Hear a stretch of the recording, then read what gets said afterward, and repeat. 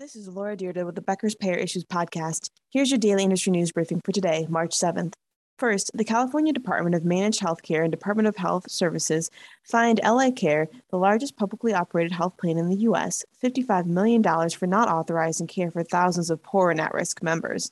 LA Care has around 2.5 million members and disclosed last year that it has a backlog of around 93,000 requests that it failed to process in a timely manner. 2. Molina Healthcare joined the S&P 500 under the ticker MOH. Molina is a Fortune 500 company that provides managed care services under Medicare and Medicaid programs and through state insurance marketplaces. It has more than 4.6 million members as of last March.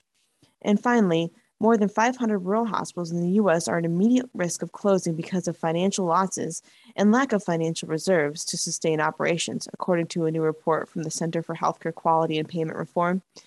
Nearly every state has at least one rural hospital at immediate risk of shutting down. In 21 states, 25% or more of the rural hospitals were at immediate risk. The hospitals identified as being at immediate risk of closure had either low or non-existent financial reserves and a cumulative negative total margin of over the most recent 3-year period. Across the U.S., 892 hospitals, more than 40% of all rural hospitals in the country, are either at immediate or high risk of closure.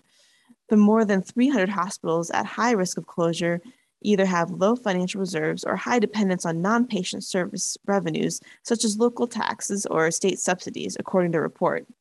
Visit the Becker's Hospital Review website for a list of all of those hospitals at www.beckershospitalreview.com.